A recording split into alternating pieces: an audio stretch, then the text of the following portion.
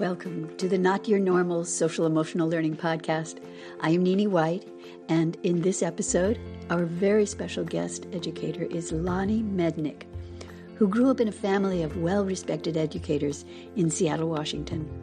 She has taught and tutored all grades, TK through 6th, mostly at low-income schools in Denver, San Jose, California, and Oakland, California.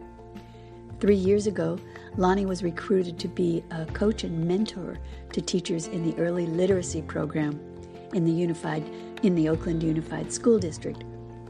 Her responsibilities have since expanded to include coaching other teacher coaches to create foundational learning for all of the youngest students in her district.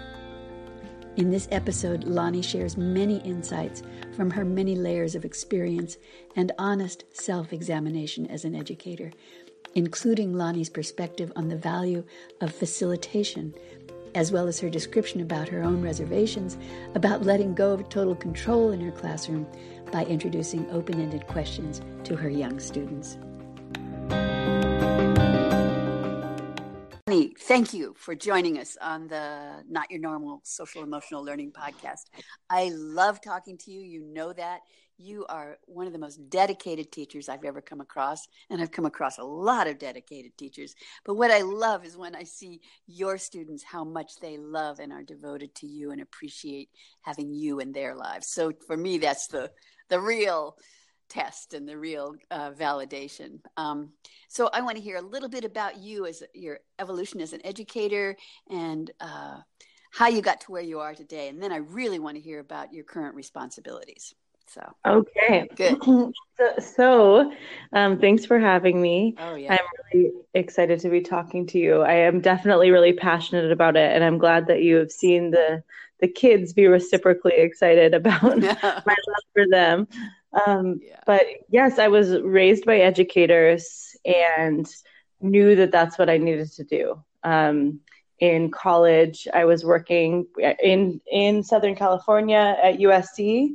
I was going to school, and the surrounding areas were not like my school. They had a lot less privilege. So I spent a lot of time in those spaces and really learning about myself and helping to bring light into places that didn't have as much light.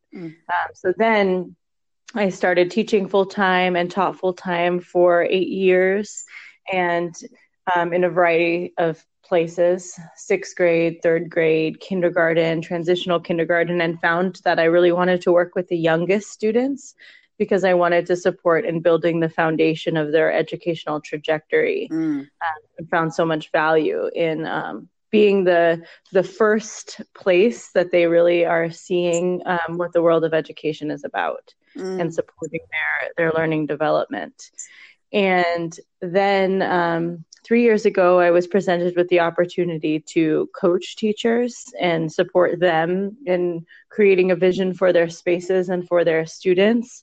And now I'm a lead early literacy coach for Oakland Unified School District, where I'm coaching the coaches to coach the teachers to create that foundation of learning. Oh, incredible. And what is the best part of those responsibilities that you have now? I really, really love my job and so many different elements, but my favorite piece of it is working in professional development with teachers and really valuing them as professionals and seeing them have light bulb moments and seeing them feel really supported in their thinking about their classroom spaces and their individual students. And I never really had that sort of professional development and mentorship as much. And so I like being the person that I wish that I had, someone to just bounce ideas off of and like think strategically about what would be in most service of both myself in my classroom and my students. Of course. I mean, do you think that this kind of a program is going to expand to other areas, other cities, other school districts? Yeah. I do hope so. Right now, it's a grant-funded project. So the past 3 years, we've been working under that because, as you know, budgets are tight in education. But we are coming into the Oakland Unified as a system my co-director and I are now invited to many of the meetings where decisions are being made, and we're really advocating for mentorship and support for teachers to feel respected and to feel like they have a team behind them. Wow. So important, so valuable. And, in all of this, what is the most challenging part of what you're doing now currently? I think the most challenging, there's like two tiers of pieces that are challenging. One is because it's grant funded, we have to prove ourselves through data very often, Mm-hmm. and things don't turn around immediately. We see such an impact of our work every day in the classrooms, and that's not immediately expressed via data. Right. So sometimes it's hard to show the impact of our hard work, and that feels a little disheartening. Right. I feel like it's a challenge to work within like a greater, many times bureaucratic system where there's so many priorities, and teachers are feeling really overwhelmed, and there's a lot thrown at them all the time. So I'm trying to navigate how to be a supportive piece and not being any sort of add-on into their lives that feels uncomfortable. Oh, very good. Are there parts of teachers' practice that you could help them with, but some teachers just for some reason can't help themselves, and they keep resisting changing their most ingrained practices? Yes, definitely. There's a lot of pushback that we encounter. And it's usually initially for everyone. Like people get into a groove. The only teachers that are not really resistant at the beginning are brand new teachers, because they're just eager to understand, like, what's the best way to do this? Even though they have challenges at first, they are eager to learn. And many teachers are eager to learn. There's just resistance to anything that's new or outside of what they're comfortable with, because there's so much that they have on their plates. They don't want to like take anything on and try anything else, because many are exhausted in some cases. So, how do you overcome that resistance in them? Like trying it out with them, showing them that it works. Really, a lot of modeling and shoulder teaching, having them see demo lessons in video, really talking them through it and spending the time to help them understand that it's something that they really can do, and that they and their students. Can you share with us any wins in those areas of people overcoming? Yeah, there was a lot of resistance from a teacher at my school, a first grade teacher. Mm-hmm. She had a way that she was doing it for a long time, like 10, 15 years. And then I came in as her coach. I was her coach for the past 3 years. And everything that I would say, hey, why don't you try this? The first answer is always no. Yeah, right. And then she would think about it a little bit more, watch me do it, put it into practice, and then started really seeing the results of her students in her classroom. And now she is calling me and asking me what should I do? What should I do? What should I do? For the past year. And now she is totally flipped her mindset and wants to become a coach, or she wanted to become a coach. So now she's joining my early literacy cohort as a coach for this work. Wow. And so I'll be able to continue coaching her as a coach, and she can really support the resistant teachers because she was one of them and can talk about her experience and why she changed her methodology a bit. Beautiful. Was there one particular practice you can highlight in her work that she resisted and then shifted? Yeah, I think one thing that she was doing a lot is she was doing just whole group everything. Always here's the lesson, here's the mini lesson, here's the guided practice, and now you guys do it. The traditional I do, we do, you do kind of format, but for her entire class. Mm-hmm. And I really helped her understand the importance of differentiating based on the students' needs and pulling small groups and understanding what the students themselves, their interests are, and crafting the lessons and the spaces around what they genuinely like. So it's not like, here's this objective that I need to teach. It's more like, okay, we're going to have like this thematic understanding for rich learning. You're still going to be learning how to read and write and calculate mathematics, etc. Mm-hmm.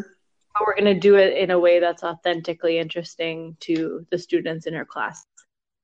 Multicultural projects that reflected the students in the class, and like phonics lessons that were designed to meet the students' individual needs, not everybody getting the same thing. So I can see how that could maybe add more work to her load, but I could also see how it saved her work in the big picture. So what happened there? What's the truth of that? Yeah. I think what she noticed is that when she was doing whole group, like half of the class or maybe even less would be engaged and following along. And then she would have to reteach the lessons to the other half. Yeah. One way or another, or they wouldn't learn the important content, or they would become less engaged and they would just tune out or cause behavioral conflict. Mm-hmm. Mm-hmm. And so when she was really created like stations and systems where the students were independently engaged with tasks at their interest and at their like capacity in that moment for that subject, then she saw that she was able to really work with students and move them along a continuum of learning. Oh, that's so beautiful. I mean, we're talking win-win here. She's more successful. The kids are more successful. I mean, that's what they're there for, right? That's what everybody's there for. Yep. That's beautiful.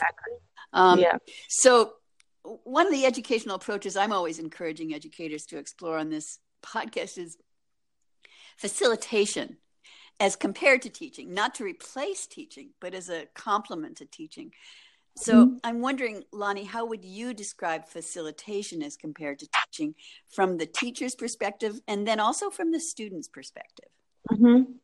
So in my mind, facilitation is like creating the space and the opportunity to come to your own knowledge and conclusions. And it's more of like asking the right questions, not directive questions, but asking questions to provoke deep thinking and helping students to connect the dots in the bigger picture, and make connections to their own lives so that it's directly relevant.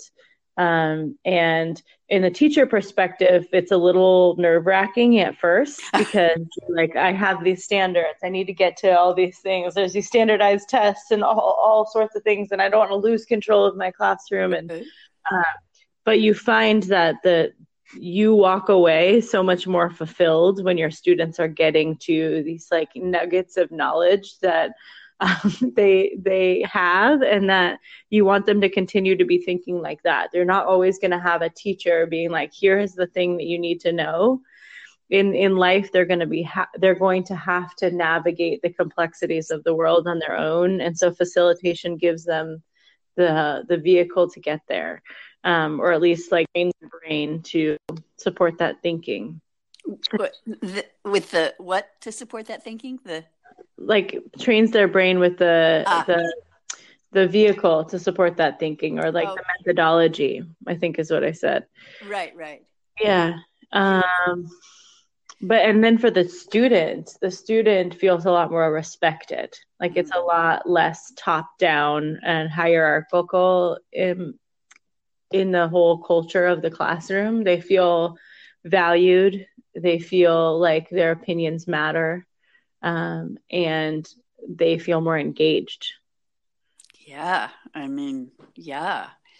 So I know in my own experiences training teachers, I have come up against quite a lot of resistance, not about the theory of it, but actually adopting it. Just, that resistance to change, especially with teachers of the youngest students. And you have told me that you had some resistance to facilitating with your TK kids. And then what were your biggest concerns, and what were your biggest wins once you did take that leap to to try it and see what the kids were going to come up with that you hadn't specifically directed them to come up with. Yeah. I definitely had resistance. I was most scared of losing control of the classroom, to be honest. I had over 20 students that had a variety of really high needs, and I was concerned that they, without like a more scripted or directed structure in the classroom, they would just so that was a concern for me. And then when I started trying, I realized that they were a lot more with me and they were excited about it. Like, they didn't want somebody to tell them what to do. They wanted someone to ask them questions and to listen to them. Little kids, they really want to be heard. Like, all of us have had that little kid just tapping at us insistently, wanting to speak. And there's a lot of distracted adults or busy adults. We have a lot going on. And so we see that all the time, like a mom on the phone, not like wanting to engage with the child at the moment because they're busy in something else. And I felt like sometimes when I was just teaching, like explicitly teaching, I had students who were like, you seem like you're too busy for what I really need to learn right now. Because I was like holding the court and directing the show. And I liked creating the space for them to feel heard and to listen.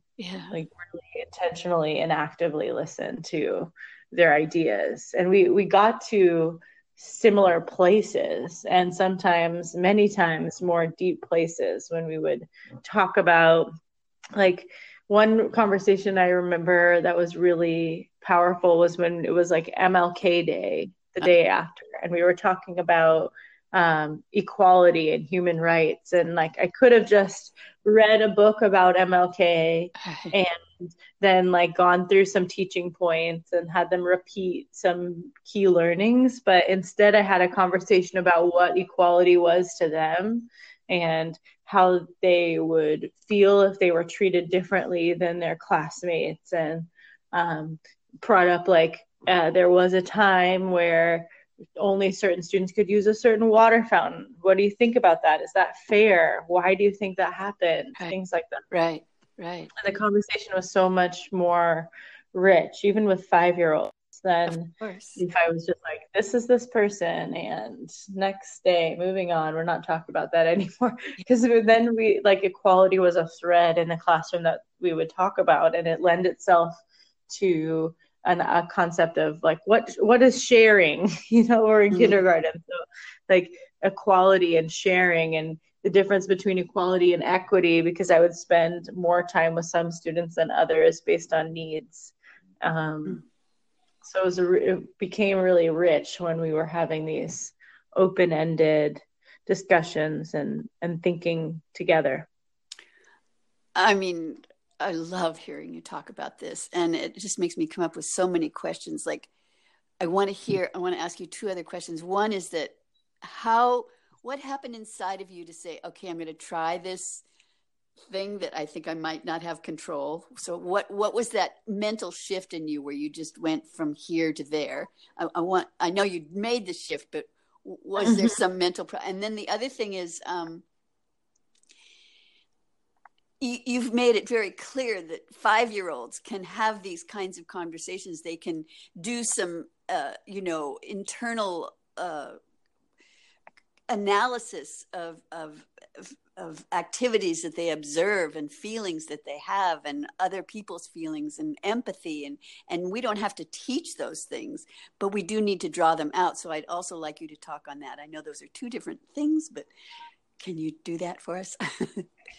Yep. Good. So I think the biggest shift for me, well, it was a series of events. Like when I first started teaching, I was handed the textbooks and told like, okay, this is how you teach, basically. And it didn't feel natural, but I didn't necessarily know another way. I got my master's degree in curriculum and instruction, and it was very basic. They didn't go into this concept of facilitation. It was mostly like, here are the state standards. And now it's like, here are the Common Core state standards. These are what needs to be taught. And there are a variety of ways to get to the standards, but in my beginning years and not having mentorship, I was kind of just going with it. And I would have good conversations like on the side, or the classroom would move towards that conversation. But I tried to just like stick to the curriculum that I was given. And then when I was down in San Jose, we started a social emotional learning curriculum. Mm-hmm. And I started started to be my favorite time of the day, because I was addressing the human side of being an educator and directly. Sure. And I found that what was working best for my students is just asking them about their experiences in connection to the lessons. Mm-hmm. And meeting you helped me in that journey also, and really thinking about kids' own wisdom and drawing out the knowledge that is within each child. And then I just like started thinking about how much more relevant the teaching space can be, and why it's so extremely old-fashioned that so many classrooms look the same way as they have for 100 years. More than that. Like, so many of our fields have changed so much, like technology, transportation, like that's changed so dramatically in the past 100 years, but classrooms look about the same. Right. And so I started to think about why that is and what I can do to change that, to address like the modern day and human needs of the students in my classroom. Yeah. Your other question was around 5-year-olds and having those conversations with them to draw out the wisdom within and to draw out the knowledge they have. They have it. They're so wise. Exactly. And I think it's just what I have come to understand is it's just about asking questions and pointing out things in their environment that they have noticed, and giving them names and asking them about what they think about these different things. Like, I love spending time with my 2.5-year-old niece.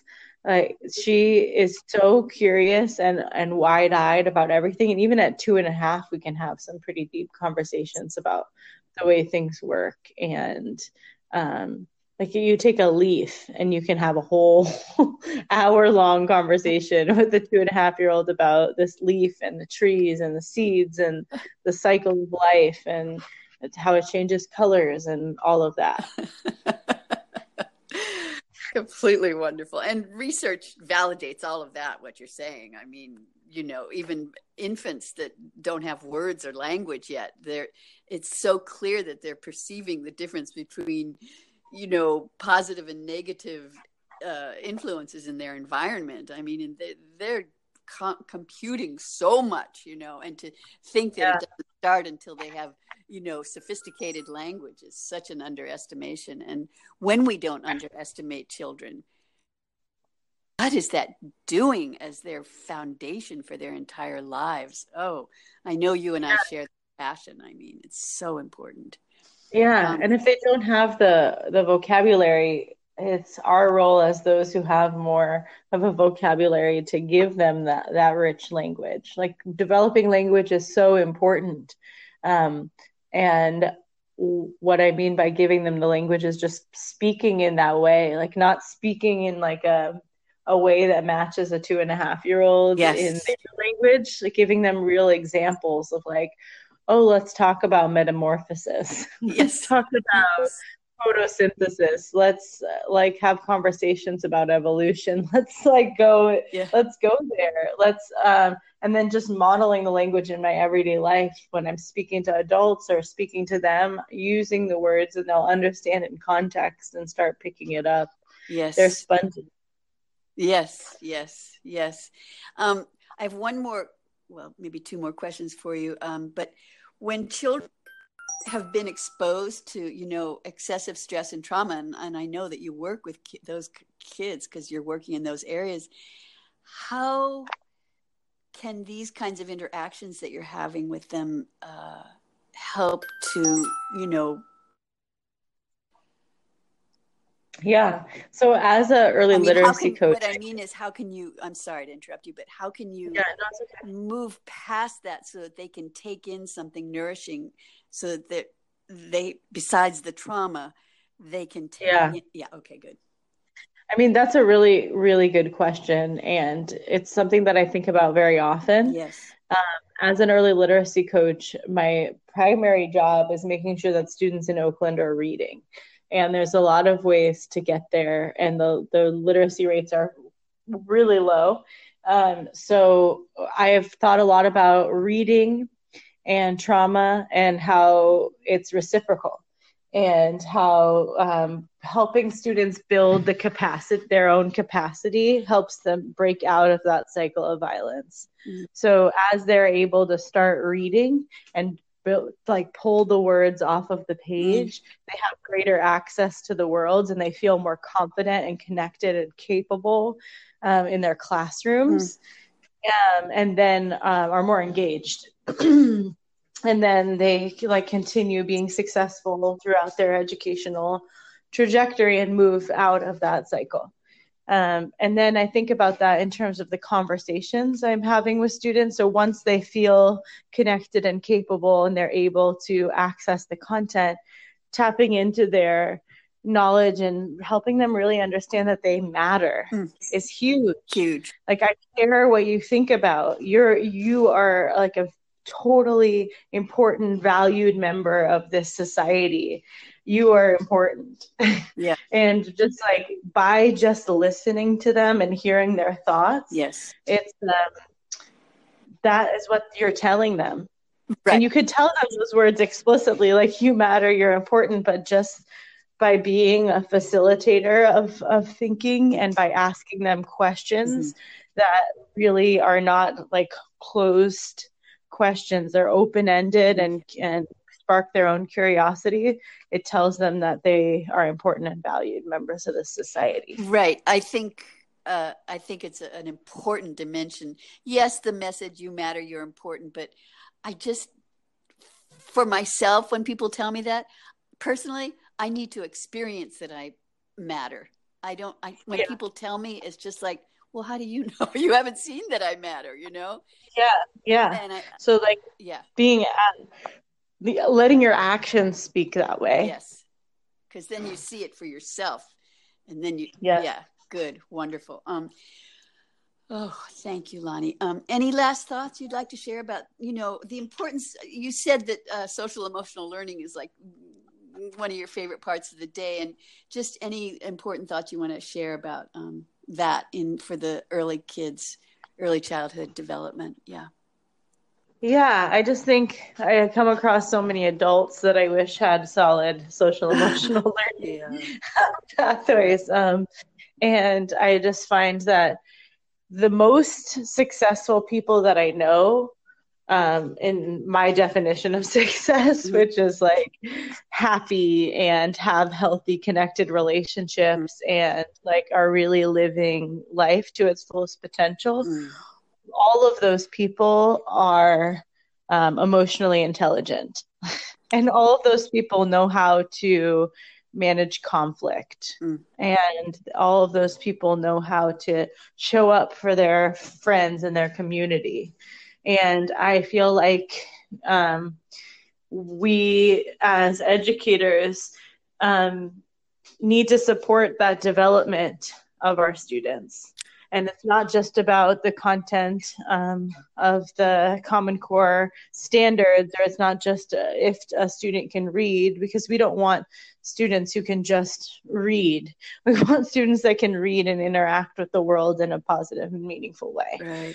So it feels really, really deeply important to me to develop the entire child and help them become more in touch with who they are as people. Beautiful, beautiful. Thank you, Lonnie. Yeah. Thank you. Thank you for reaching out and asking these great questions. Oh, thank you for all you're doing. You're making me feel important. Say it again. You're making me feel important. Oh my God. I honor and love you so much. Thank you. We'll be in touch. Okay. Okay. Bye. Okay. Bye-bye.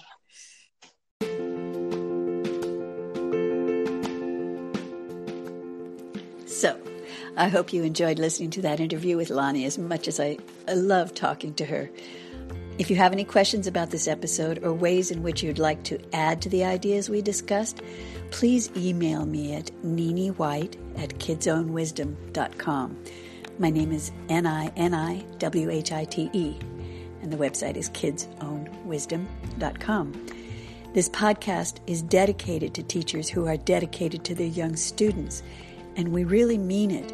If you have ideas, thoughts, suggestions, questions, anything, we'd love to hear from you. And of course, we'd love you to rate this podcast so that we can continue gaining visibility for more of the teachers we seek to serve. Okay, thanks. Until next time.